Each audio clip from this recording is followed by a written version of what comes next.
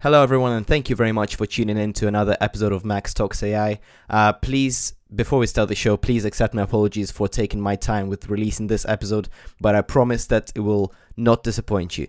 In the episode, I'm joined by Sam Sadden, who is the IBM Sports and Entertainment Sponsorship Lead for the UK. This currently covers IBM's partnerships with Wimbledon and England Rugby. He's responsible for the technical delivery to showcase IBM's industry-leading technology and also the marketing activation around the partnerships. Sam works in collaboration with his clients to deliver innovative technical solutions to support their business objectives and marketing campaigns. At Wimbledon, Sam has responsibility for managing the client relationship for all the services that IBM provides to the championships, as part of their role as official IT provider to the club.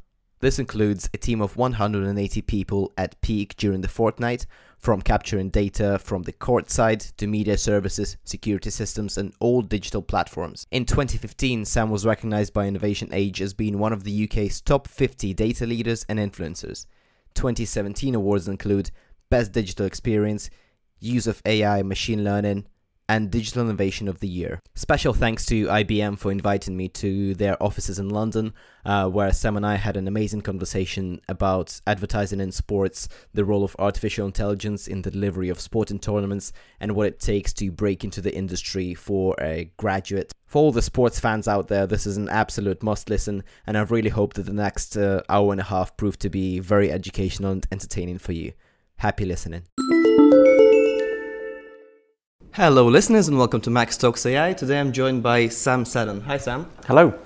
First, thank you very much for hosting me at IBM. Are these headquarters?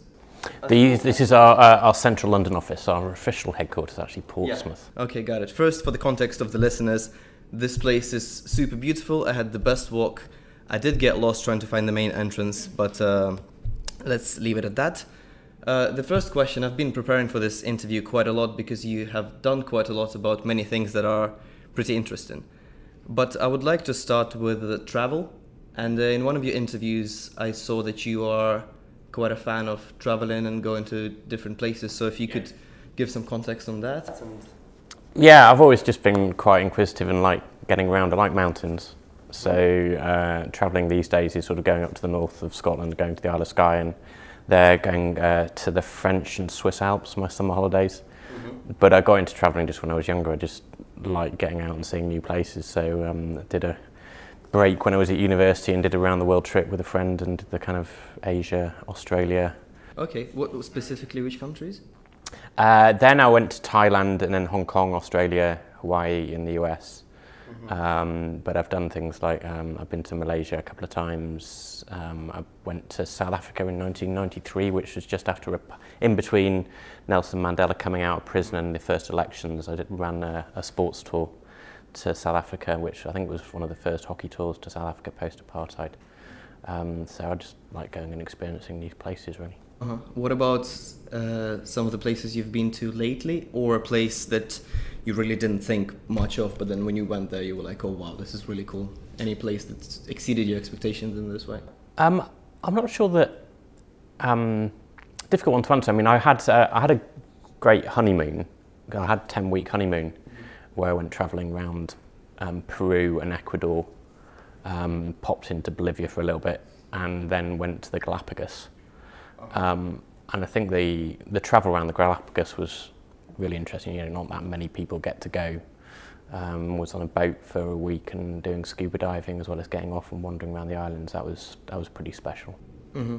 Then do you think if you kind of put on your kind of consultant business hat on, do you think there is a clear move from the asset kind of buying patterns of consumers to, as they say, experiential consumptions, and it's more about really the experiences that you buy rather than, for example, like a new watch or a new car and things of that nature? Yeah, I think there's different types of different people, aren't there? There were some people that will live their life, you know, having to buy the most up-to-date whatever it is, whether that's a phone, a watch, a car, or a TV, whatever, and that's how they value things. And then, but I think the prevalence of an explosion of social media, and, you know, particularly things like Instagram and allowing people to see and experience places elsewhere, is making people want to have more of those experiential opportunities, sometimes because they just want the memory, sometimes because they just want to show people where they are. And I think it's a little bit of both. You do get a certain amount of social media generally is rose tinted, and people like to present a rose tinted view of their life and views and all the rest of it. So, which is just fine. We want to just see the nice bits, but there are other bits as well. Do you think is this because I think there is a case to be made that potentially some people would go to places just in order to post a picture from that, or they would go to concerts just in order to take a video and kind of tell their friends that this is the case. Do you think there is any adverse kind of effect connected to that, or is this just where the society is going and there is nothing wrong with being a kind of PR agent of yourself? I think there's something that potentially gets lost, which is what my wife refers to as being in the moment. So the work that I do at Wimbledon is quite intense, and I go through what I think April to June my wife refers to as the delay period, because she'll ask me a question and at some point she'll get an answer which may or may not relate to the question that she first asked, and that's because I'm so consumed by what I'm doing that I'm not in the moment. I'm not experiencing what's going on around me, whether that's my kids wanting to play or whatever it is. And I think that trait is becoming more prevalent with people in general when a lot of how we consume and interact now is through a digital device. We spend a lot of our time looking down at something, not necessarily looking up and putting it in our pocket and just going, it is a lovely day. Or even if it is a lovely day, I want to tell everybody it's a lovely day. How much to know that it's a lovely day? Yeah, and you can go and see, I think there's some classic photos, you go and look on the internet of things like people in St. Peter's Square in Vatican City, there for a Vatican Mass, and you see a photo of that from 20 years ago, and it's everybody sort of in the moment experiencing it. If you take a photo now, 50% of the people in the crowd will have the phone up, and they're videoing the experience. And partly that's because they want to capture that memory, partly because they want to share, but that translates into, you go to a festival these days, or you go to a music event, a lot of people will be in the moment, but experiencing it through a screen that's in front of their face, not dropping the screen and seeing what's going on behind the screen. And that's a trait of modern society, is that people are beginning to get more self-worth through how other people experience them and interact through digital media. And then what about in your work kind of in sports and media and entertainment? You can also see that shift, quite clearly. Yeah. Do you change the way you, for example, approach, and we're going to get into the nitty-gritties of Wimbledon a bit later, which I'm looking forward to very much, but do you change the way you approach the consumer side experience of a sporting tournament, having those in mind? People experience it through the phone. Do you try to kind of embrace that, or do you try to bring it more kind of old school and trying to get people off the phones, which might not be commercially the best? Ultimately, any business has got to think about what's its audience, what's its consumer want, and if you're not tailoring what you need to your consumer audience, then you're going to fail. If you look at the British high street at the moment, there's been a lot of failures in the last 12 months, 2 years, because people have lost focus on what is important to the consumer and aren't able to differentiate themselves. Sport is no different. Ultimately, they're selling a product. The product is 2 people batting a ball over a net, or it's 11 people running around after a piece of leather, or whatever it is. It's a product that's got to be sold to an audience. So if you forget and you're not tailoring what you need to your audience, then you're going to lose out. And I think the challenge in sport is there's a huge proliferation of content and product, and there are very different ways to consume it. Whether that's physically at the event, or whether that's in a bar with your friends, or whether that's at home watching it on the television, or whether that's consuming it live or via catch-up on a train.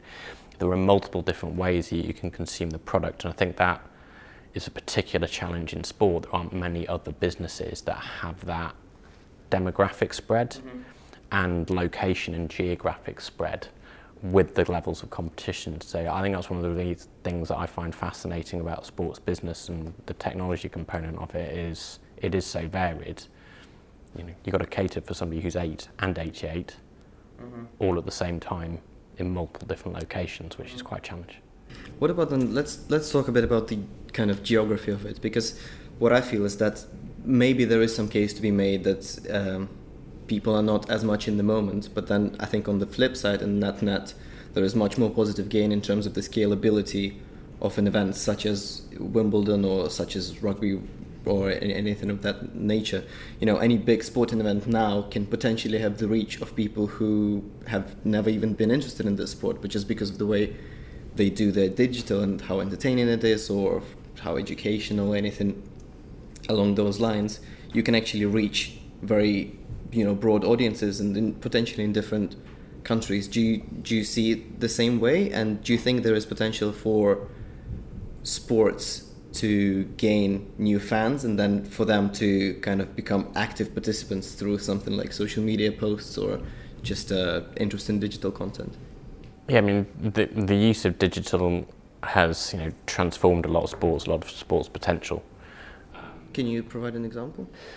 So if you look at what the BBC are doing, for example, with their sports rights, if you looked at what they had on that was free to air via the BBC a decade ago, and you look at what they've got now from a broadcast perspective, very, very different set of rights. What they have done is partly that's been a financial thing. Their budgets have been squeezed. Partly that is because there's a lot more competition in the marketplace. So social media platforms are streaming. Amazon obviously come into the market quite recently. You've got Twitter that would live stream. You've got Facebook that are doing it. So the competitive landscape is a lot broader. But what the BBC have done, which I think is quite interesting, is they've taken a step back from a traditional linear production approach, media production approach. So whilst they've got free to air, they've also got their digital platforms. And increasingly, the digital platforms are taking over as a focal point for some of their new rights. So women's football, what they're doing with what we'll call, I don't want to use it, it's not a derogatory term, but more minority sports that they're starting to stream through their BBC digital platforms, so you can go and access those there. And I think that's going to be really interesting, particularly in the sphere of women's sport, because that's a lot of where they're focusing is on those sports. The rights fees are much smaller. There is a significant interest, and I hope what that will do will allow those sports to grow. So through more visibility of those sports, through seeing the quality of them, more commercial partners will get on board, more people will want to get engaged. My fear in all of it is that just because you're seeing a sport doesn't mean you're wanting to participate in it. And there's a real challenge, continuing challenge in most countries, I think, which is how do you continue to drive participation and an uptick. Say, tennis in the LTA is a good example. Should have been riding the crest of a wave of Andy Murray and Johanna Konta and so on, getting involved in the sport, but they haven't seen a corresponding uplift in their base people coming out and playing on Saturday. Do you think that's kind of the ultimate goal then of sport and sports events, to actually get people out and to get people to play? Because to me, I think maybe in terms of the consumer experience, you perhaps can try to reconcile the entertainment bit of the sport and the much larger kind of cultural and social part of what sport actually is and what it was originally kind of invented for. Well, there's various different roles and responsibilities within the sporting landscape that are somewhat overlapping and not always aligned. So if you take football as an example, it's not Manchester United's job to get more people playing football. No. It isn't. Their job is to... Are you from Manchester originally? Just near there, yeah. Do you support Man United? I don't actually support any football team, really. I've managed to avoid all of that, which I'm quite pleased about. Okay. So I follow it, but I don't support a team. All right. Their job is, they're a business, their job is to generate eyeballs on brands and use their product of 11 people running around a pitch in order to do that. They will have some community outreach, absolutely, of course they will, and they'll be trying to support it, but ultimately they're not trying to grow the game of football in England. That's the FA's job. That's the FA's job. And the LTA. LTA for tennis. Wimbledon's job, again, they've got Wimbledon Foundation and they've got Road to Wimbledon and they've got the Junior Tennis Initiative and they do a lot in the community, but ultimately their job is not to grow the game of tennis in Britain. They promote it, absolutely, and they support all of that, but that's the LTA's job. So there aren't that many organisations that have a dual job of top-end professional elite sport and participation, even within the governing bodies within the UK. We've got a performance angle which drives Team GB and all the success there, but they're disconnected from the responsibility for growing those sports, and there's a natural tension there, some of which is you see with, for example, basketball, which had a lot of support in terms of run up to 2012 Olympics, and then all of that was withdrawn because they weren't successful in winning a medal, which has a significant impact on their ability to attract and grow the base level of basketball in the UK, which is needed in order to be performing. So there is a certain amount of misalignment of all of the different parties in terms of how do you grow a base in order to provide the professionals that are the entertainment element, that provide the interest, that grow the base. And there aren't many sports that have got that working fully effectively. I think maybe one of them that you could look at would be something like rowing, that maybe do that quite well. I was reading some stuff yesterday actually about the Leander Club in Henley, which is where a lot of the Great Britain rowing team grew up, so where Pinson and Redgrave were as a club. And they took an approach back in the 80s, which was ahead of the national governing body in terms of how they were going to focus on top-end elite in order to maintain the club and the ethos and help grow. And I think they've done it as a sport quite well. Can we just go for a second back to broadcasting? In my research for this interview, I have stumbled upon Wimbledon Broadcast Services, and there was an explanation how BBC switched from, I guess in layman's terms, doing everything themselves to having the Wimbledon Broadcast Services, so they reshuffled the broadcasting strategy. Could you just elaborate on this a bit? Yeah, sure. So up until 2017, the BBC were responsible for the physical infrastructure of putting on a TV production at Wimbledon. So they were responsible for managing the laying of TV cables, for the placement of TV cameras, and for the capturing of the content on the side of the court. And then they took that feed themselves as the domestic broadcaster, and they also provided that feed to international broadcast. What happened this year is Wimbledon have set up their own broadcast business, Wimbledon Broadcast Services. So they are now responsible for laying all the cables and the placement of the cameras and the capturing of the content. And they provide that content then to all of their broadcasters, domestic, that's BBC, but ESPN, Channel 7, Star, etc. It's a similar model to what the IOC do. So they've got their own broadcast business, and there were a few other large sports organisations that have taken the same direction. The reason that they do that is because by owning the capture of the content and the mechanism by which it is captured, they can make a decision to do new things and try new services.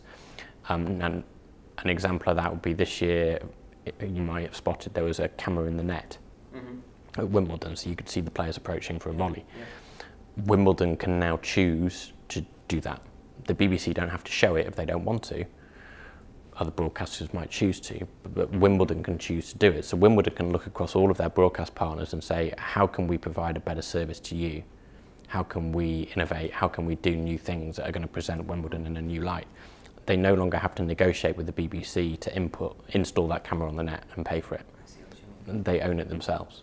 So they want to go 4K across all of their courts, 4K broadcast, or if they want to put in a spider cam, or they can choose to do that and then provide that content for others to pick up. That does two things for them. It means that they own the quality of the content creation, and they own how their brand, how their product is perceived. It also means that because they're capturing all of that content themselves, and they can choose where and how they distribute it, so they're starting to think in a more horizontal way in terms of their content creation and distribution.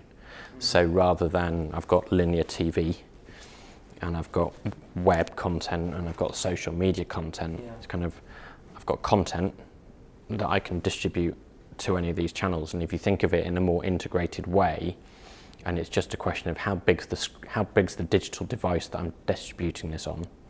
There are different options and opportunities depending on how big your screen is. But if you think of it in an integrated way, you can create opportunities to have a more consistent look, and you can create opportunities to provide different insights and take content that might have just worked here, might be a bit of information that you actually want to feed over here. So not only have they set up Wimbledon Broadcast Services, but they physically started to co-locate their broadcast media side and their digital side. They're 2 doors down from one another in the same complex, which I think is going to become a more integrated single editing suite. All right, so then in regards to what you just said about there is content, right? And then there is distribution. Yeah. Do you think this kind of move by BBC, or it doesn't have to be BBC, any conventional TV channel or any conventional broadcaster now has to adjust to the new way that people consume content, and perhaps the more fragmented way, now that there is so many different channels, so many different ways of actually consume an event, if you can call it that. Is it a necessity for those broadcasters to change their ways? And if they're not proactive, can they still survive on their kind of old, perhaps outdated model?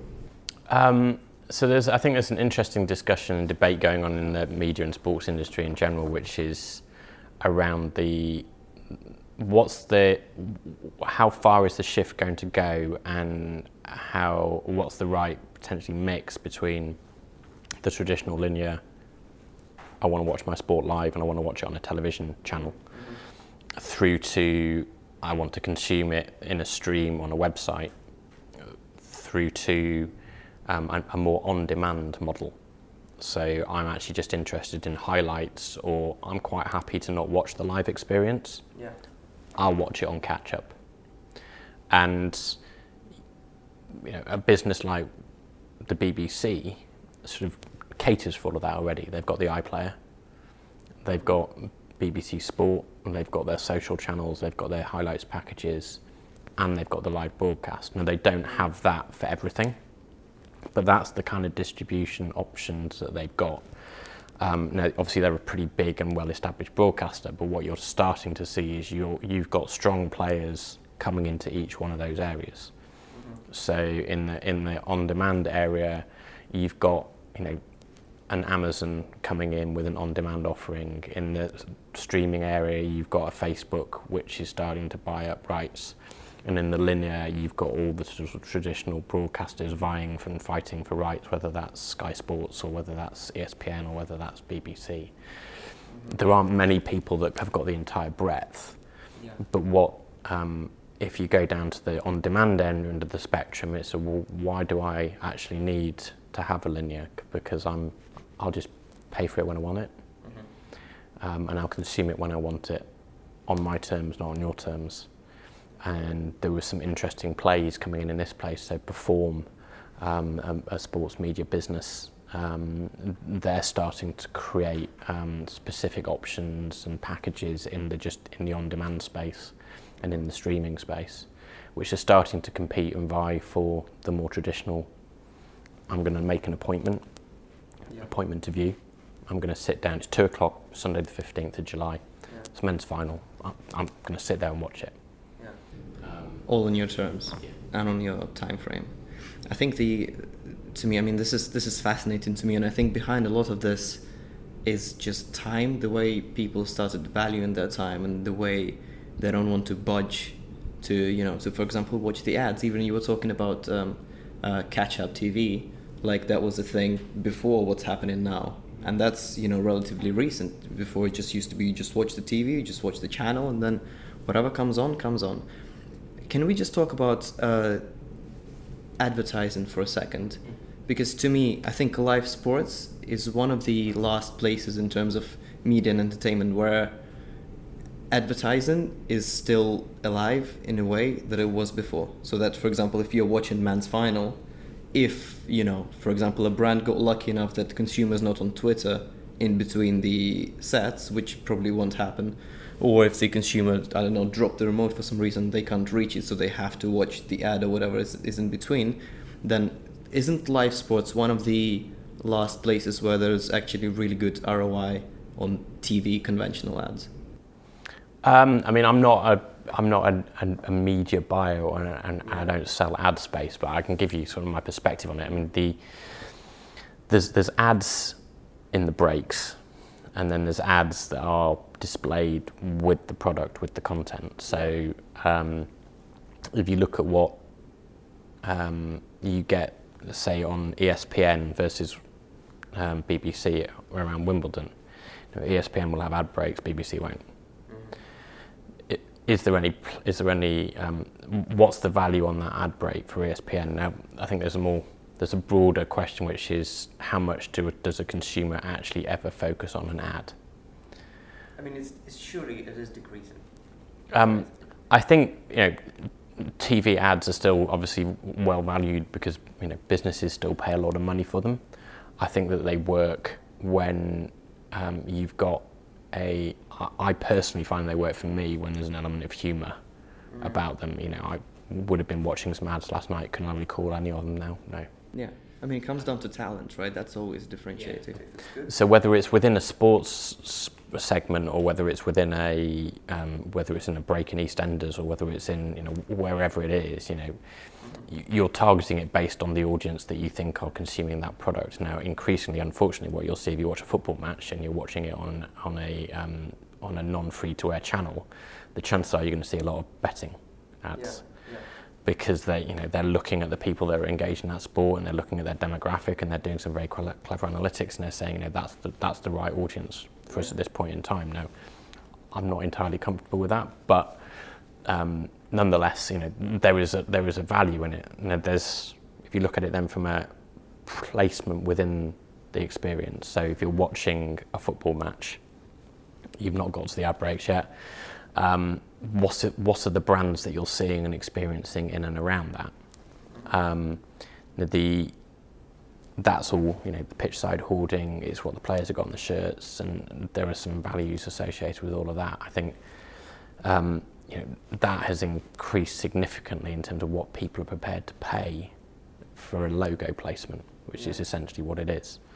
I think if you looked at the amount of money that has gone into sport as an industry over the last 30 to 40 years, and you compared it, if one could ever do this, to all other global industry segments, whether that's mining or retail or whatever, I think you would probably see that as a percentage increase, the level of turnover in the sports business has probably increased more than, if not very close to, in the top 5 of all industries globally in the last 30 years, as a percentage, because sports has sold itself incredibly well.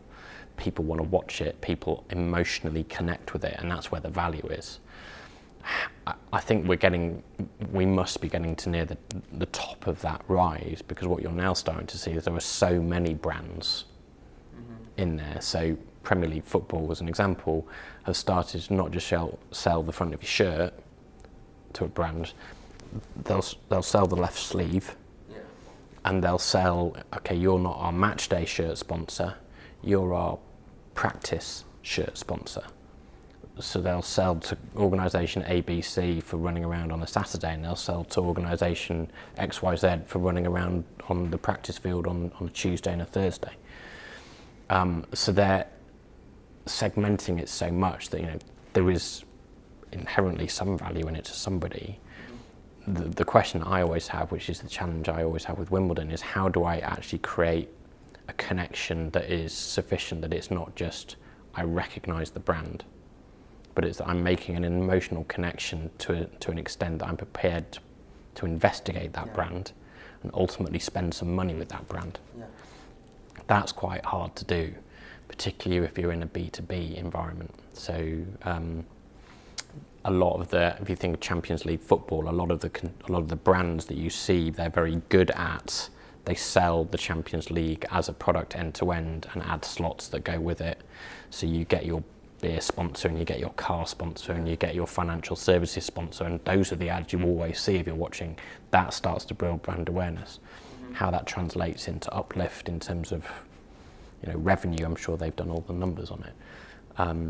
But ultimately, as a marketeer and as an advertising person, what you're trying to do with paying for that placement, wherever it is create an emotional connection that results in an action. That action ultimately to result in a purchase, whatever it is you're purchasing.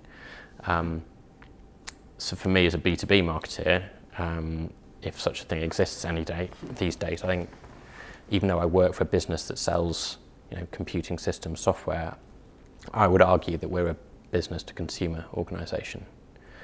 The consumer happens to work for another business. But if I'm trying to sell you some artificial intelligence software, I need to connect with you on an emotional level in order for you to invest the time to investigate that product, to put your personal credibility on the line, to take it to your boss to say, we should buy this. There's an argument to say it's an even more emotional purchase than if you were to go and buy a fast car. Because that is quite a rudimental, you might be really into your 4x4s, or you might be into your front wheel drive, or you might be into your two-seaters, whatever. It's a relatively basal kind of emotional response.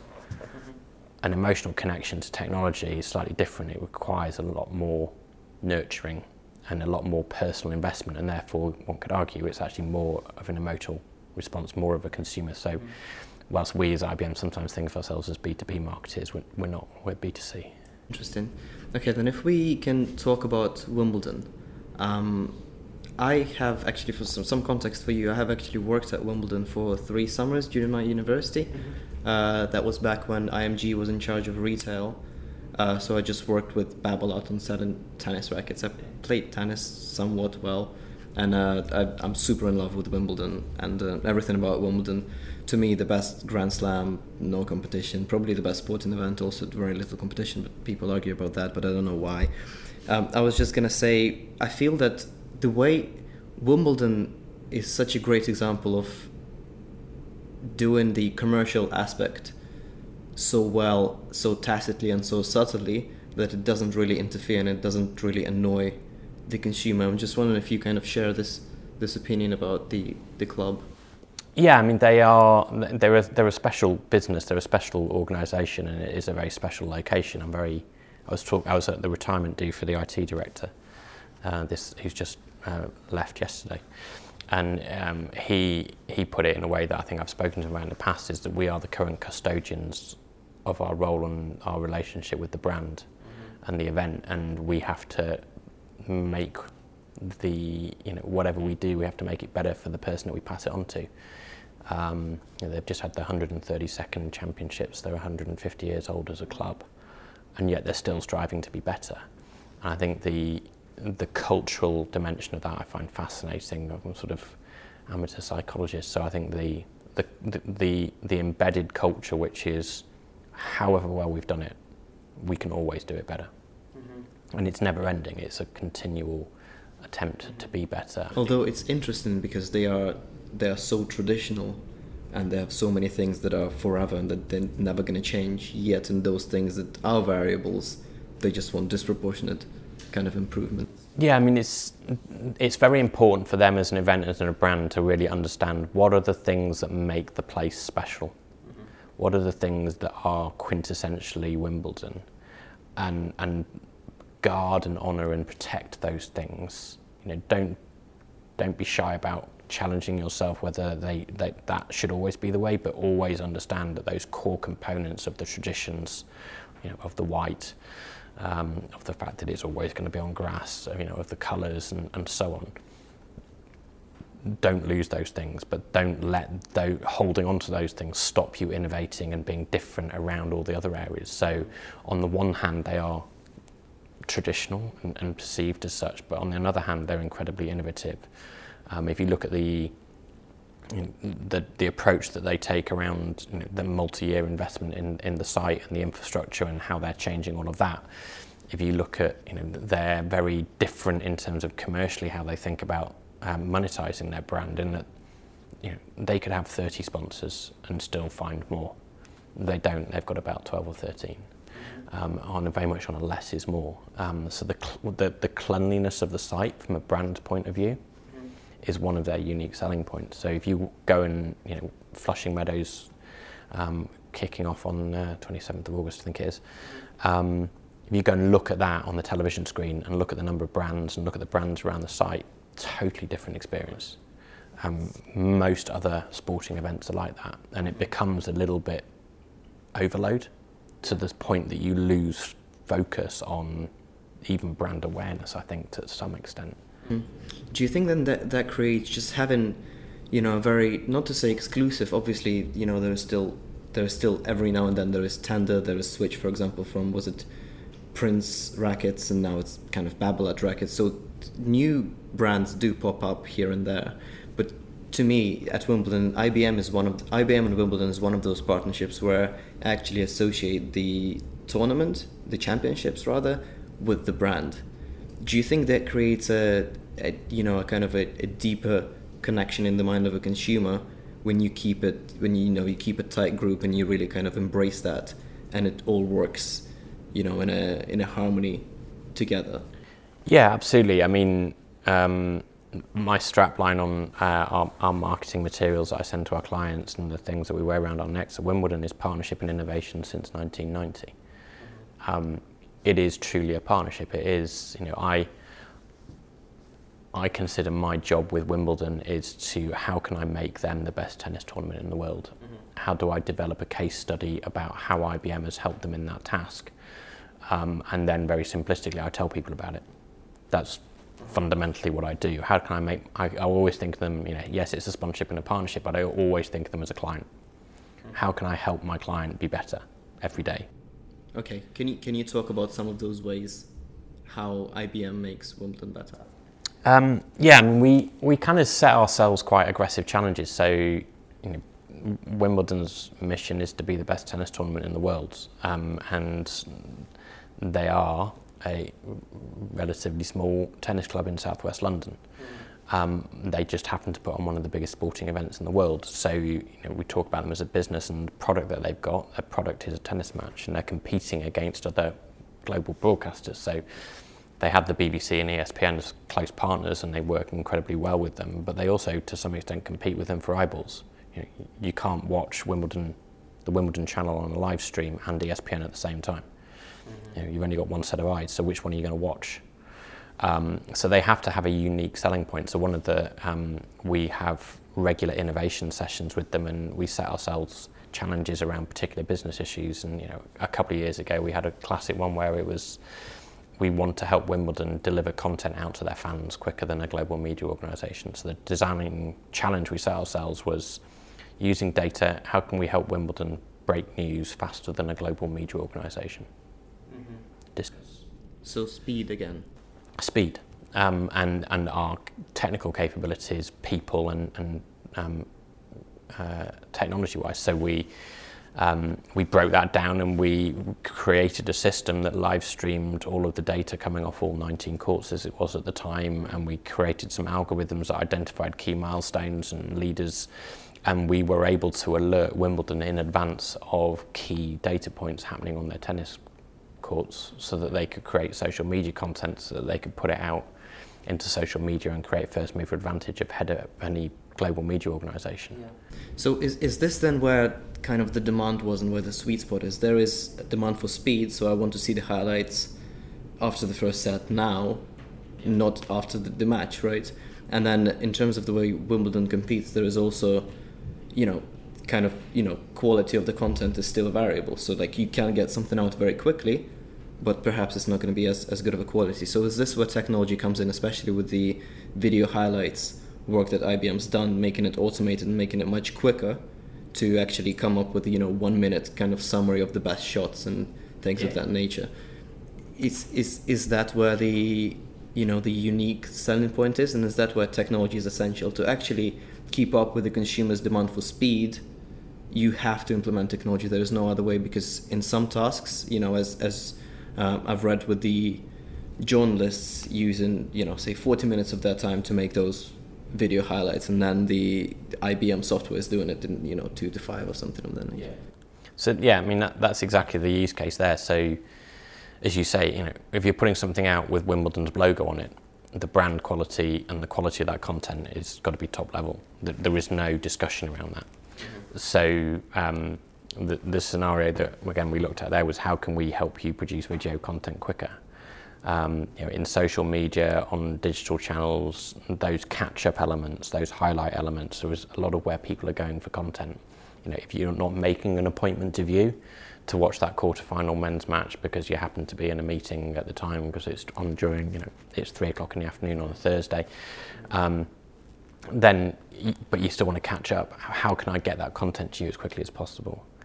And that's where the AI highlights came in. So the challenge there is an interesting one, which is if you take a human being out of the process of making a decision as to what is interesting, what is exciting, how do you replicate that human component?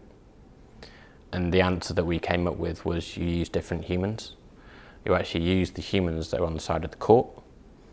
How excited are they, as qualified by the amount of noise they're making? And you use the human beings that are running around on the court itself. How excited and engaged are they at the outcome of that particular point? And then you use your data set to say, was it an exciting point statistically because it was 30-40 and you're serving for 5-6, so you hadn't, you're saving the set. So you bring all those three things together. You can use a machine, you can use artificial intelligence to provide that piece of content. What that does is it takes the human being that would have been spending 2 hours watching that match in order to create the highlights reel to go and look at something else. So you don't take the human out of the process, you get them higher up the value chain in terms of what they're able to do. So you could be watching that men's quarter-final and you can leave the highlights package production to an automated process because you know it's going to get out quickly. What you get to look for there is what are the unique moments within that match that I want to get out. Just clip that bit and get it into social media, create maybe a different kind of narrative. So I want to create a narrative around, we just seen that, that happened to be loads and loads of drop shots in that match. Let's create a drop shot highlights package and a match highlights package and all the clipping that I was going to do. Now one person can do all of those things. It's interesting because if you think about a tennis match, it's like a huge top level content, right? And then you break it down into so many different things so that if I'm a consumer and if I have 3 seconds today for Wimbledon, I'm going to see, okay, this person, was it John Isner? Did he make the highest number of aces in a match ever? Highest number in Wimbledon's history. In Wimbledon's history, in the tournament, right? Because he got pretty far. Yeah, so for example, I see that and this is it. Now I actually can interact with others. I know this data point, even though I didn't even bother to watch a 1 minute highlight, yet I still have something to actually go about and I can, drop it into a conversation with people. Yeah, and that's a good example of us working in a kind of quite an agile way, technically and from a process point of view with Wimbledon. So we were obviously tracking the number of aces that Isner had got, and we looked at that particular match and we had a conversation with Wimbledon because we have daily meetings with them around content creation. We've got a bunch of people, I've got a data scientist and a couple of tennis analysts sitting in a room. We've got a Slack channel open to the Wimbledon content digital team. We have stand-up meetings in the morning as you would with an agile project. It's what the content elements we're looking for today. Here's the analysis we've done last night. What are the news stories you're going for? What data? How can we support that? We'd spotted the Isner opportunity as potential to get to that level. We were tracking it ace by ace during the match. They're able to create digital content specifically around those pieces of aces. They're getting infographics ready to go as soon as he hits the 213th ace.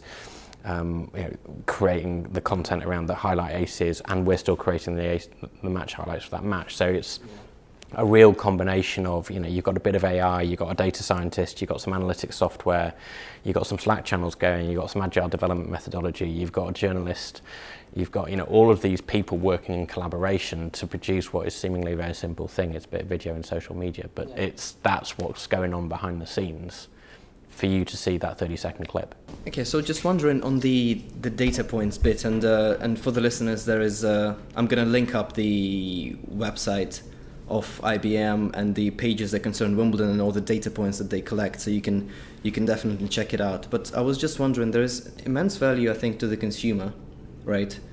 stats are always cool, video highlights are always great, but then I was just thinking for the players, especially maybe, the players who are not as established, or maybe the ones that are coming up, I was thinking that those data points and the sheer amount of data that you collect, and it's labeled and it's structured in a way that you can actually extract value from it. You can extract value about the opponent, you can extract value about your own kind of style of play, you can see what's working, what's not, basically without actually making an effort of tracking it yourself or having any wearables, because IBM's already done the job for you. I was just wondering, in terms of can players use that data? Do they have access? Can they request it? Or what is the status quo in that?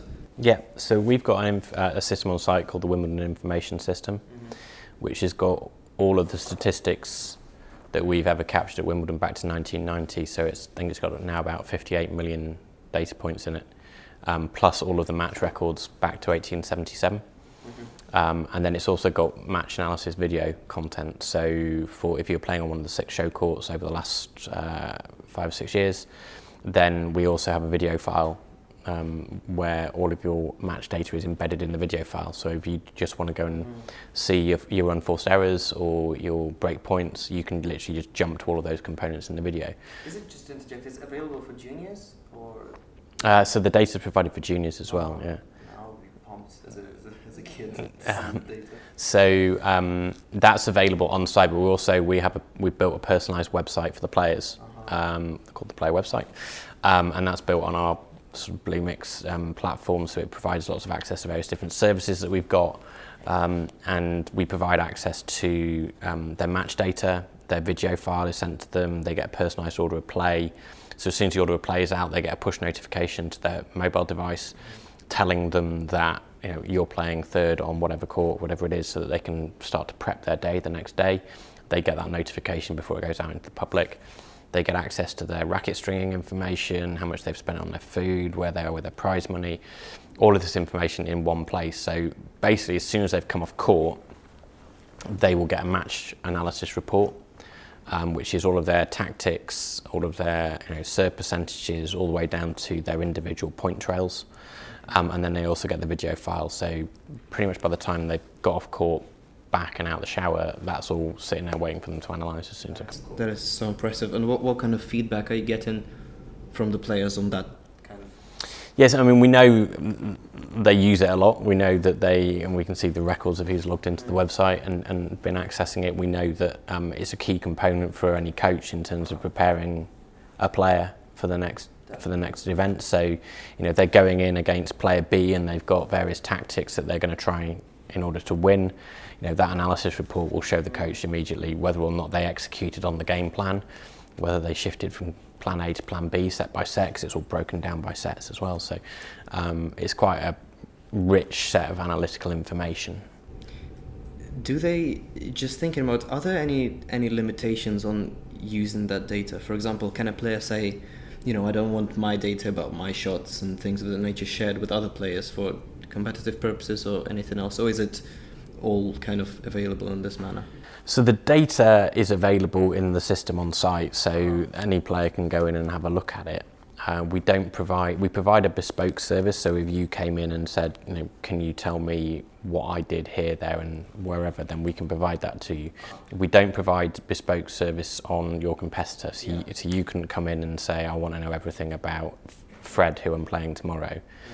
And the rationale for that is that they want a very level playing field. So you might have all the backing of your tennis federation and 15 people around you and a performance analyst and a data scientist. And I might be on my own, and it's just me. Is it therefore fair that you get all of that analysis and data at Wimbledon when I haven't?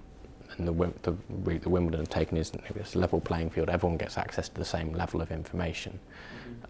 What you're able to do in your performance coaching and your preparations and all the rest of it, that's up to you. And obviously people earn more money than others, and one of the things they'll reinvest in is their coaching staff. And Carl Edmonds has done a significant amount of that, and how he's invested in his team as part of his development to get him to where he is now. What about then if we, on a more general point, what do you think? Because to me, I see a lot of statistics in sports, a lot of actually some machine learning stuff, some big data analysis in terms of individual players and team performances. And then some people might say that with the statistical analysis, similarly to the strength of the players and the conditioning, you used to have, frankly, players that are physically not on par with the players that we have now. And a lot of people are being romantic about those times and saying, oh, tennis used to be like that. And now it's all about height, it's all about the serve, it's all about power. And some of that kind of finesse, some of the more tacit parts of the game are gone in a way. Do you think that there are similar vibes or attitudes towards use of statistics in sports in this manner? I think statistics and data in terms of understanding your personal performance, understanding how and where you can improve, and understanding how you performed on the pitch, court, hillside, car, wherever it is absolutely fundamental in professional sport. I mean, there's not even a debate on that. It's absolutely a requirement. How well informed people are and how they look at all of that information, I think, is an element of competitive advantage. There's then a separate question which is around and how much of that should make its way into a fan-facing experience. And when does stats and data get in the way of you experiencing what I'm doing on my bike or on a tennis court or on a football field or on a rugby field? And I think getting that balance right from a fan perspective is really key, because data will increasingly inform the narrative of the commentary, of the journalistic experience, whether that's obvious to you or not as a fan. Because people will have a point of view and an opinion, and Gary Neville gets paid what he gets paid as an analyst because he's got a very strong point of view and an opinion, and he backs that up with, but look, here and here, that's why I've got this point of view. He does it very well. There are others that just have an opinion, which is fine and great, and sometimes what you want is you want to have the debate and discussion, and you want to put somebody up there that might have a different point of view. But increasingly those conversations are informed by data. There's then how much of that should be presented graphically or in any other way, and sometimes that can be a little bit overload. So if you don't know what you're doing with the data, it can get in the way. So it should always, if you're going to put any numbers up there or you're going to use data to make a point, make sure it's contextual. So I've just served at 120 miles an hour, and so what? What is that any good? Do I normally serve at 125 or 130 or 98, or what's my average? What's actually good for this tournament? Why does serving at 120 miles, how does that help me? Does it help me? Do I win more if I serve faster? It's kind of all of these using data and statistics without context, and also importantly without simplicity of understanding, is where people make mistakes. So if you put a TV graphic on the screen, if you can't understand what's on that graphic in 3 seconds, it's wrong. I see what you mean. Because it's not telling a story, and it's ultimately, from a fan perspective, from a marketing perspective, always just telling stories. That's all we're doing. So how can you substantiate the story, provide the context, get it out quickly, make it easy to understand, and not get in the way of everything else that you're trying to experience. And then different sports have different requirements around that. So if you're watching cricket or you're watching baseball, a lot of American sports work well with more detailed statistics and analysis because they've designed their sports in a way that they are chunked up into very bite-sized pieces. Happens to be very good for social media as well, by the way, coincidentally. But you have the opportunity to provide that analytics. If it's an NFL game, a play might be 2 seconds, and then you've got 30 seconds at least before they reset for the next one, potentially even longer if the ball's gone out of play. So how do you fill it? You've got to fill it with something. So you fill it with stories based on data and analytics. NBA is slightly different because it's a bit back and forth, but nonetheless you've still got, it's broken up. baseball, 5 hours, 100 games a season. Baseball is huge on data, right, and statistics. It's all about that. I mean, I don't really understand what's going on, but there's a lot of numbers involved. Huge amount of numbers. But if you also think of it in the competitive landscape, they've got their major sports in the US. They've got ice hockey, they've got baseball, they've got NBA, and they've got the NFL. Broadly speaking, they try not to have them overlap, but they do. A baseball team will play 100 games a season. So am I going to tune into it? I mean, I might be the biggest Yankees fan in the world, but am I going to tune in and watch 100 games? That's a pretty dedicated fan. Even 50% of that's home. Am I going to go to 50 home games a year? That's a pretty that's a big investment of time, and you've got a pretty understanding family, friends. If that's what you're going to do, go to 50 baseball games a season. So you're not. So how do they differentiate and stand out? One of the Major League Baseball are one of the big technology innovators. And one of the reasons they're a big technology innovator is how do you cut through? How do you maintain eyeballs on your product when you have that amount of it and you've got to differentiate it? Mm-hmm.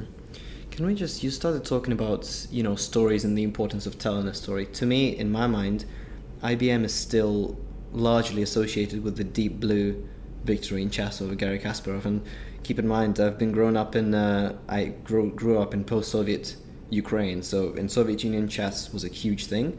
Post-Soviet Ukraine, not as much, but it was still very much a topical point, a big, mental sport. I'm not sure what the politically correct definition of chess is, and I know there's debate whether it's a sport, whether it's not, but let's not get into that.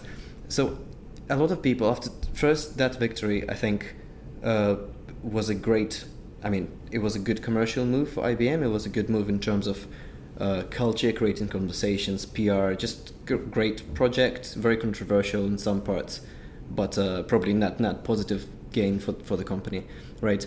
But a lot of people after that, and especially the chess fans, were saying that something was taken from chess that wasn't, or something was actually given to chess that wasn't really part of chess. So they were talking about the data crunching being really behind all the decisions of the machine, and the creativity of chess as a game was kind of taken out in that, and some of the romance and some of the connection that people have with chess, it being, it's a very, it's a human game. It's 1v1. You look at the way they look at each other.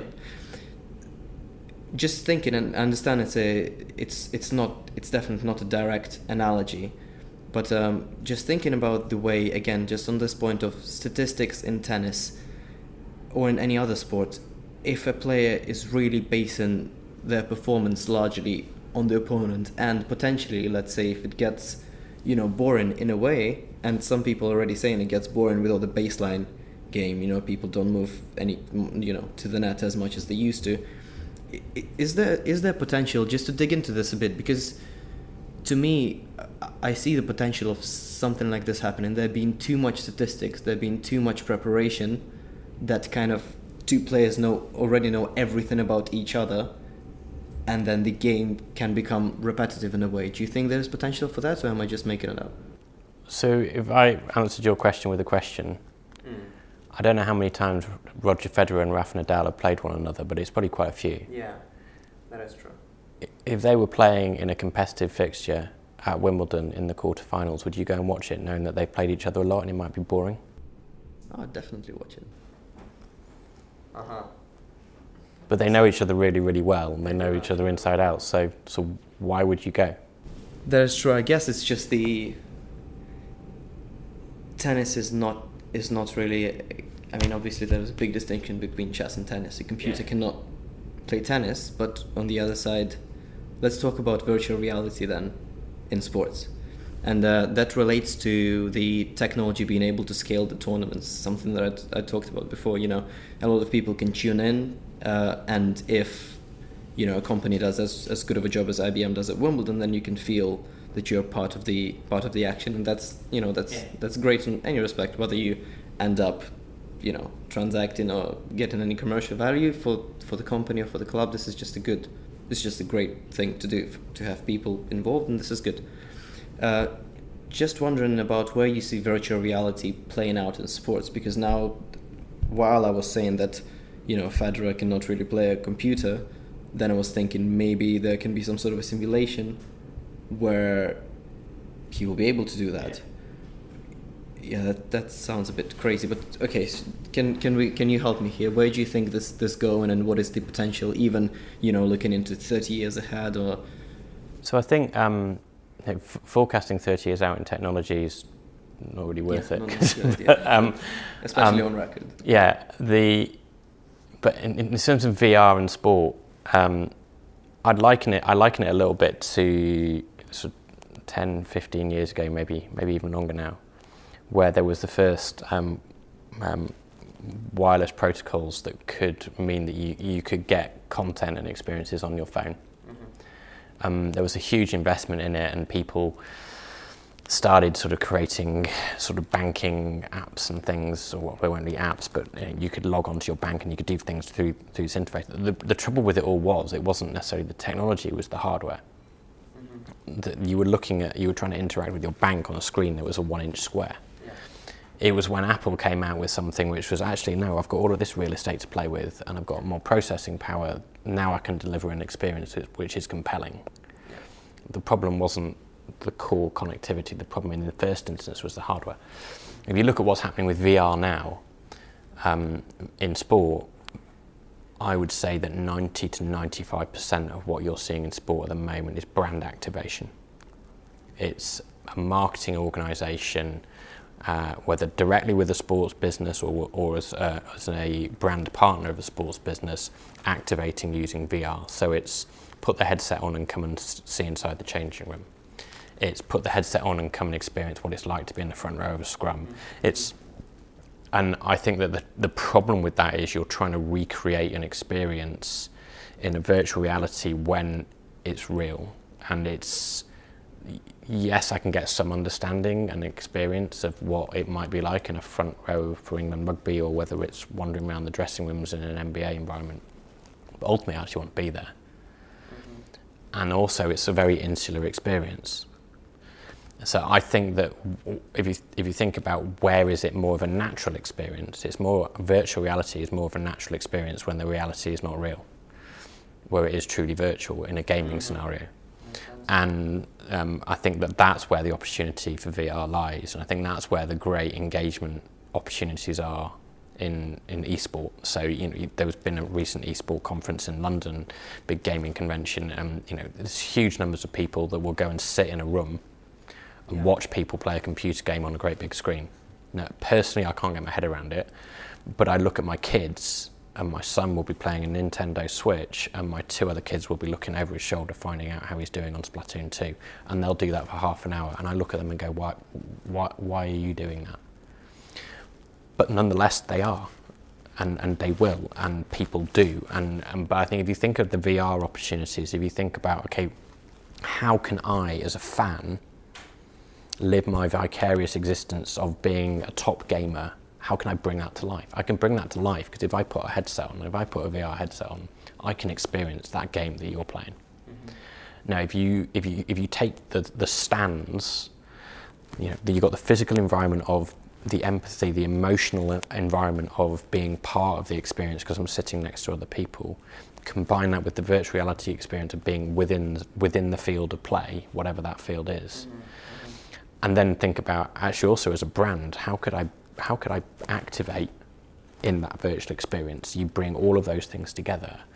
I think that is going to be a really interesting one to watch over the next 5 years as to how esports and virtual reality and the gaming environment all come together, open up new brand opportunities, and the investment that goes with that. I think that's going to be very interesting to see. Mm-hmm. I think also with esports, I am not a big gamer myself, but then undoubtedly there is huge opportunity and huge upside potentially to actually doing something around esports for a living. So what I'm seeing a lot is that parents are not really too thrilled with their children playing computer games too much, right? I mean, obviously there's many problems with that, but then I think the reality is that there is going to be a whole industry around esports. Similarly to, for example, I like tennis a lot. I'm not really cut out to be a professional player, but let's say, I can still go and work, with Pavla during the championship. So I'm still in the industry, perhaps similar to you, you're a big sports fan, right? And you also like business and technology, so you kind of combine the two and got, pretty much an ideal job for a lot of my peers probably. So then, do you think with esports there is also kind of potential and in that kind of sense of it actually being an industry and there being, jobs and, actual salaries and companies, not just, necessarily being a player or, the World Dota or Fortnite Championship, but just, being an agent, being in charge of online retail shop for this Fortnite gaming channel and... Yeah, I mean, I think that there's a lot of opportunities, I think, for that business area to grow. My son's just left his primary school, and the yearbook, they all have a photo taken with a light box, which is what you're going to be when you grow up. And I think 2 or 3 of them either had professional gamer or game developer out of 26. A few of them had professional footballer. But it was probably a 50-50 balance between the professional footballers and those that wanted to get into gaming and game development. People will latch onto that. So yeah, I think it's certainly one to watch. Back to your point you made earlier around, is chess a sport? Is gaming is it a sport? I don't know. You could have quite a long debate about that. I know I've got some friends who've got some polar views on it, but nonetheless, it's a reality that's coming, if not already here. Mm-hmm. And then, do you think just how do you feel about it in general? Because the experience of playing esports is pretty much sedentary, kind of, for now. I mean, obviously there are chances to kind of move around if it's AR or VR kind of augmented. But do you think, just on a general note, any kind of health and well-being and concerns over the ability of people to socialize, for example, because sports are bringing people together in many different ways. It's physically, it's, for example, in pubs and bars and watching at home, but there is much more potential and much more sense for those esports to make it a really insular and potentially lonely experience. Do you think there is any concerns? Yeah, I mean, anything that drives you to sit down and not move for hours on end is, inherently not good for your health. One could argue that sitting in an office for 8 hours a day and not doing anything is not good for your health. But I was very lucky in that I was quite sporty as a kid. I did a lot of exercise. I played competitive sport to a pretty high level, and it's given me a huge amount, and from a health perspective and from a social perspective. And I would strongly want my kids to have that same opportunity and experience, I think. But gaming and using screens more is, it's a reality. It's, people will increasingly want to do it. I think, as with anything in life, whether it's eating ice cream or donuts or gaming or whatever, everything in moderation. If you're going to spend 8 hours a day gaming and that's your entire social life, ultimately I don't think that's a good thing for you, and I don't think you'd find many professionals that would say that it is. Not that I'm a medical professional, but if you're playing an hour of it a day and then you're going and running around outside and you're reading a book and you're eating your greens and all the rest of it, then everything in moderation. All right, Sam, so just if we could go back to Wimbledon for a sec, because I just discovered in my notes something that I want to talk about, but I forgot to ask about it. So obviously there is a big, chatbots is a big topic now. Could you talk about your experience with delivering and executing it, what I think, and from what my friends actually are saying, quite a successful chatbot at Wimbledon, and just the technology in general and where you see it going? Yeah, I mean, the philosophy around the chatbot was was twofold. We had a chatbot from 2017, which was called Ask Fred, after Fred Perry, because there's a statue on site of Fred Perry, and it's a kind of location to go and meet. And the idea behind that chatbot was, if you're coming to Wimbledon, within the app, you could ask questions around your day. So it's kind of an on-site concierge. And obviously we're conscious that not everybody gets the opportunity to come to Wimbledon, and you might still want to have an interaction and ask questions. So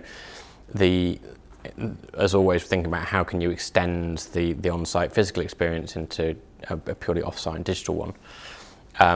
The other driver behind it was increasingly, whilst there are social media platforms like Facebook for old people like me, or Instagram or Snapchat or whatever, there's also a huge amount of messaging that goes on. So, I follow my 13-year-old on Instagram. I know she's constantly on it because I can see she's constantly on it, but she doesn't post anything. She just uses it as a messaging platform. WhatsApp, Facebook Messenger, various other messagings. So as a social media digital marketing team, we can't see that conversation. We know it's going on, but there's a huge amount of conversation going on. So the challenge we were trying to answer was, how can we put content into a messaging platform that will be still Wimbledon quality and provide an opportunity to interject into some of those conversations that might be going on around Wimbledon, but also drive people then to interact with the Wimbledon digital platforms. And that's where the Facebook Messenger chatbot came in. So it was designed to be very simple in first interaction. So, what are the things that people are interested in about Wimbledon? Predominantly it's, what's the score? What's going on now? And I'm interested in particular players. So those are the three options you got right from the outset when you engage with Wimbledon. And then you had the opportunity to subscribe to content, so you could follow particular players. You then get pushed content, and you also had an opportunity to ask questions, which was then backed off into the on-site chatbot. So it was a combination of a messenger solution and the functionality of the messenger backed off into a chatbot to provide a more cohesive and integrated experience. So there was, we thought of it as we always do with how can I access an audience where they want to engage with Wimbledon? What are the particular use cases for that audience in that location, and then how do we use the AI capabilities we've got and the data we've got to surface that? Makes sense. And are you going to carry it through to the years to come? Yeah, so it's a learning system. It's AI. So Watson will be churning through all of the questions that it's been asked to enhance how it responds and to help us also understand around were lots of people asking for X, Y, and Z, and that wasn't available as a function or wasn't available as an answer. Okay, so what do we do about that? So we use the questions as direct consumer feedback into the next design loop as we're looking to enhance it for next year. That actually makes sense also with the work in retail that I've done for Wimbledon, because I remember relatively, I think several years ago, Wimbledon introduced the electric fans, because a lot of the times customers would ask for the fans, and then we didn't have fans in that year. We sold out very, very, very quickly in the first 2 days or so. So then for the next championships, I was like, there's a lot of fans, and then now we have enough for the whole championship. So it's basically, Wimbledon happens once a year, and you take in the intel, and now with AI-based capabilities, it's really much more thorough and much more contextualized. And then you're carrying it through to the next year, and then this is this a fair summary of the process? From a technology point of view, yeah. I mean, we're always there were customer surveys, there is the feedback we get through the app and the websites, and then there's the monitoring of the industry, both sports industry and other industries. So we'll look at on the chatbot, for example. We've done chatbots with Vodafone, we've done chatbots with banks. We'll look at how those are working and how those are operating and how they're designed as part of the process for how we're designing ours within a sporting context, because there's no reason why Wimbledon can't learn from a bank. Yeah, I mean, I think chatbots with banks is hugely useful, to be honest, just from on the consumer standpoint. What do you think about implementing voice as a medium of expression and medium of consumption as audio? Because there was a clear move from voice being radio to video being TV. So then the radio kind of died. I mean, really at a scale that it was, and with the attention that it had, it really kind of died in a way. And now it's kind of having an upsurge in terms of ads, because it became so cheap because no one's actually listening. But that's a whole nother topic. Where do you think, because now there is a big demand, at least from what I'm seeing in this kind of why I'm doing the podcast, for passive consumption. So you can listen to audio and you can be doing something else, or anything you want. Basically, you're passively consuming the content, and then you can go about your daily activities. Where do you put, if because obviously you have the written content, you have the blogs, you have the video, which is what tennis is really, and then you have the radio audio coverage too. And this is actually when I'm commuting and things of that nature, I always listen to, during the champs, I listen to the audio rather than watching the video, because I don't want the buffer and stuff like that. Just if I give you those 3 ways of communicating whatever you want to the consumer, be it a sporting event or otherwise, how do you think about the 3? I mean, they've all got a role to play. I mean, Wimbledon have their own radio channel, so they broadcast Wimbledon. The Wimbledon channel, as it's called, is a stream service on digital, but it's also a radio channel. And I think last year they had 42 million listeners to their radio channel, which is pretty good when you consider they're an event. Those I don't know what that would be a day, but that's a couple of million a day, 2 or 3 million a day, which is pretty good when you think Radio 2's flagship breakfast program, I think, has about 7 million or something. So that's a pretty good comparable figure. So a lot of people are still using radio. I think we're sitting here doing a podcast. Increasingly, people are consuming it through that. So I think the podcast essentially is the same on-demand version as you've got in the video consumption area. There's probably more to come in that space, I think. But yeah, they've all got a part to play, I think, would be my summary. You can't necessarily just discount one and focus purely on another if you're an event like Wimbledon. I think you've got to look to serve them all. But what you've also got to make sure is you're not just doing them just all because you think you should. Mm-hmm. If you're going to do them, you've got to do them right. You've got to do them to the right level of quality, and they've got to really be focused and targeted on their audience. If you're not able to do that from a financial perspective or a resource perspective, then it's going to focus on where most of your audience is and really do that well. That makes sense. And I mean, this is huge, because I see, many big brands and big companies decide, right, we're going to go digital, we're going to go social media, and then they kind of have one video and they just distribute it everywhere without actually making it tailored to the audience. Myself, for example, Max on LinkedIn is different from Max on Instagram. I don't consume the same way, I don't even interact the same way. I'm 2 different people because they're 2 different platforms. One I'm in a suit, another one I'm kind of in shorts. And this is, I think, what is great about what IBM's done with Wimbledon, and especially I was looking at it closely this year, is that it is actually tailored. The experiences I have on Twitter are different from the experiences I have on Instagram. And one of the things that I noticed is obviously this year there was World Cup at the same time with Wimbledon. Yeah. Just wondering, from your position, how were you thinking about actually maybe leveraging some of the success of the England national team at the World Cup, and what were you doing in that direction? Yeah, so from a Wimbledon digital perspective and social media perspective, whenever you go up against a World Cup or a Euros, which is every 2 years in the cycle, it's hard. There's a lot of eyeballs elsewhere, and ultimately you stand or fall on the quality of what's going on the court, on the pitch. This year with England doing so well and getting unexpectedly so far, a lot of attention was on football. From an IBM marketing perspective, we looked at it and we had a conversation, which was, how do we acknowledge it without going head to head? So in a marketing and advertising battle, IBM focused around Wimbledon versus Coke activating around the World Cup. We're not going to spend the same amount of money. We're not going to produce the same kind of content. I'm not going to buy 27 TV slots in order to get my brand out there, and it's just not going to happen. But nonetheless, the football's happening, so how should we think about that and try and combat it? And what we did was we actually decided to link tennis to other sports. So we'd done some research and some work where we'd analysed 25 years plus of media and written content about the great Wimbledon champions over the last couple of decades, which we'd done to uncover what does it take to be a great champion. Yeah. But what we then did was we said, okay, well, what are the similarities between those great champions and their attributes with other sports? So the link to football that we had was, what's the similarity and what could one sport learn from another between what's it like serving for a match on centre court versus taking a penalty in a penalty shootout?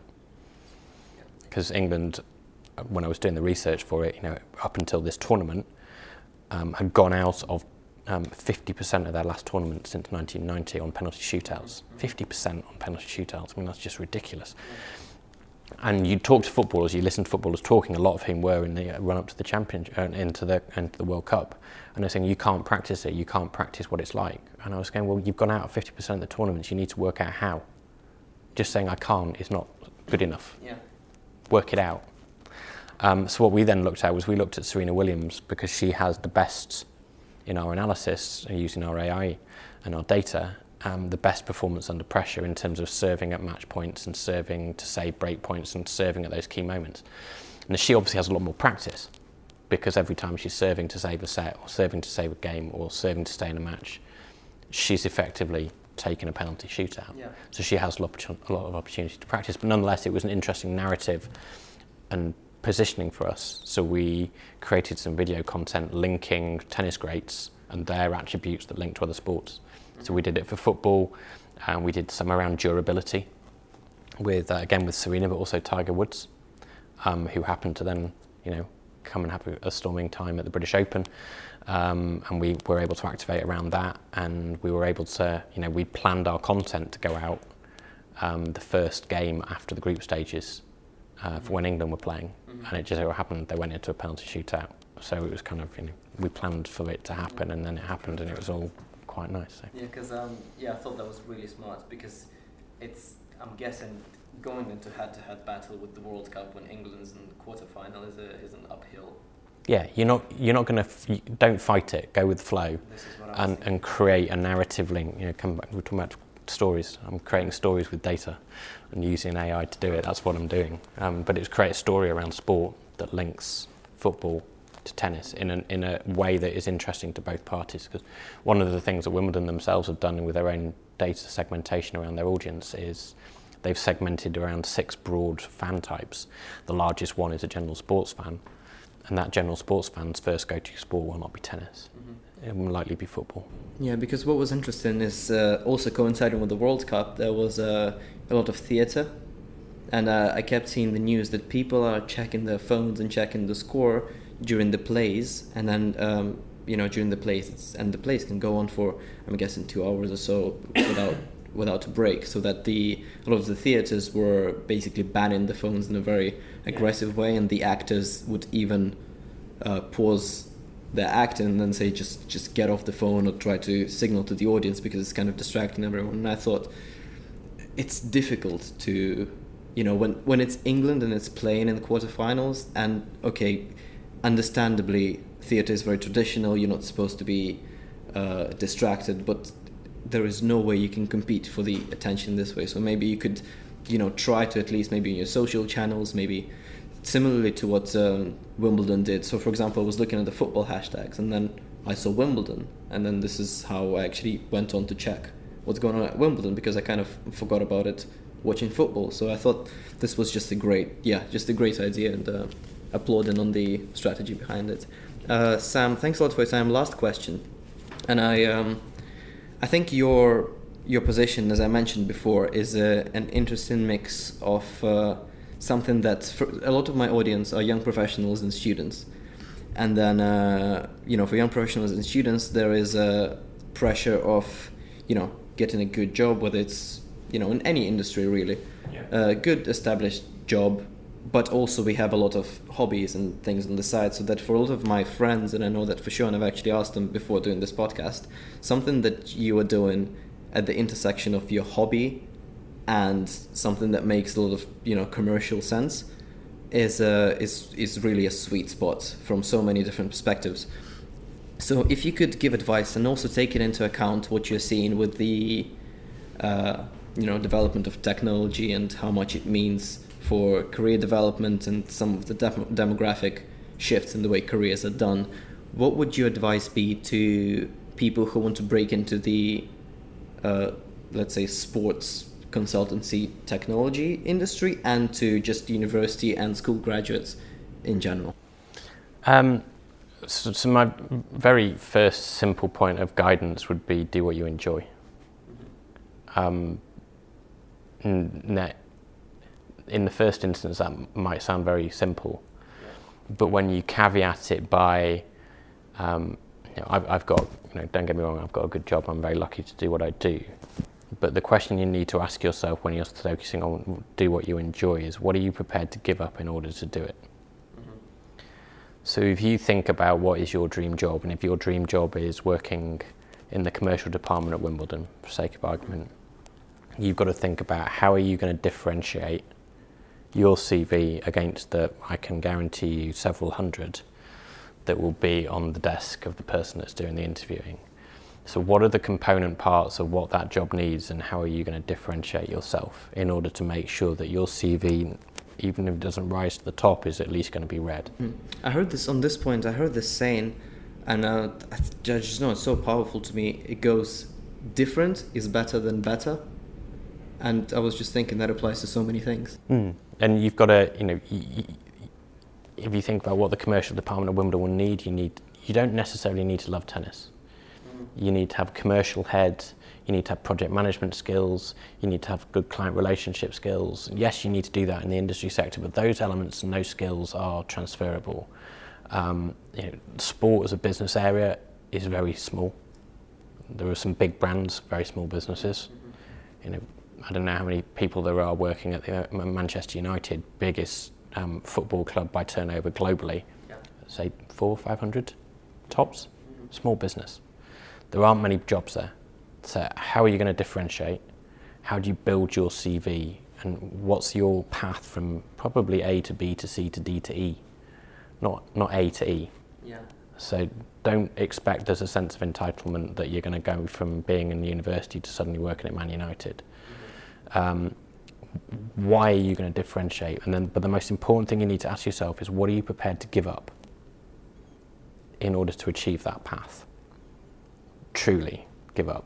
And then how do you know that though? So if you say the job at Man United or the commercial department at Wimbledon, you might need to go and do an internship, you might need to go and come out of the business and come back in.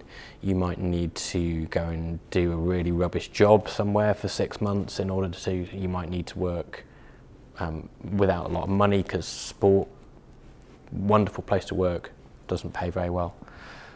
So if your aspirations is to drive around in a Maserati and live in a huge house, there are very, very few people that earn that kind of money in sport unless you're a football agent.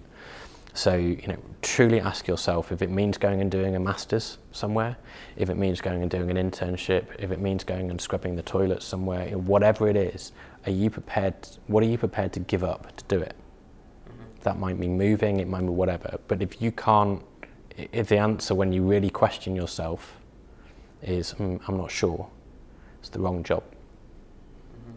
Because in order for you to get into the sports business, which is very, very tight, you need to think about that career path and that plan, and how are you going to really actively target each step in the journey. What are you prepared to give up in order to do it? Because you can bet your bottom dollar somebody is.